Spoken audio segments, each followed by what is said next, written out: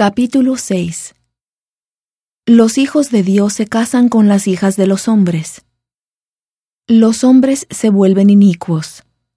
La tierra se llena de violencia y toda carne se corrompe. Se anuncia el diluvio. Dios establece su convenio con Noé, quien construye un arca para salvar a su familia y a diversos seres vivientes.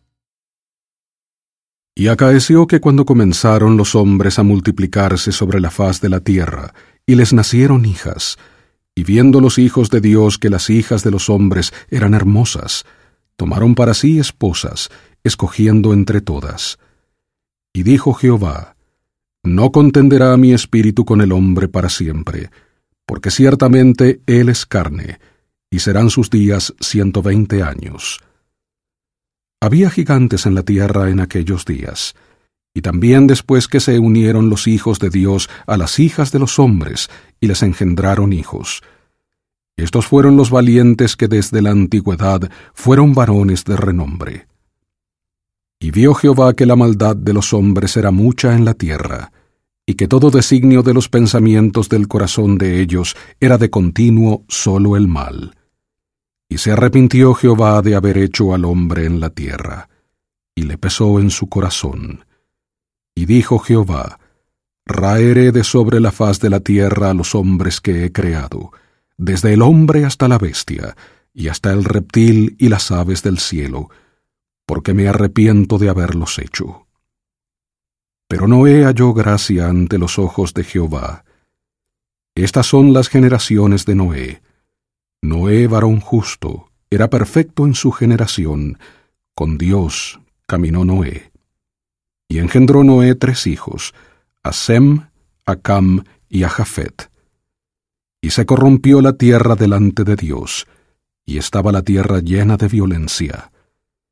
Y miró Dios la tierra, y he aquí que estaba corrompida, porque toda carne había corrompido su camino sobre la tierra. Y dijo Dios a Noé: El fin de toda carne ha venido delante de mí, porque la tierra está llena de violencia a causa de ellos, y he aquí que yo los destruiré junto con la tierra. Hazte un arca de madera de gofer, harás aposentos en el arca, y la calafatearás con brea por dentro y por fuera. Y de esta manera la harás: de 300 codos la longitud del arca, de 50 codos su anchura, y de 30 codos su altura. Una ventana harás al arca, y la acabarás a 1 codo de elevación por la parte de arriba, y pondrás la puerta del arca a su lado, y le harás piso bajo, segundo y tercero.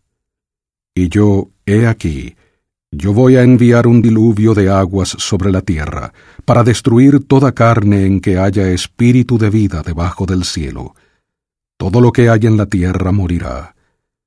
Mas estableceré mi convenio contigo, y entrarás en el arca tú y tus hijos y tu esposa y las esposas de tus hijos contigo.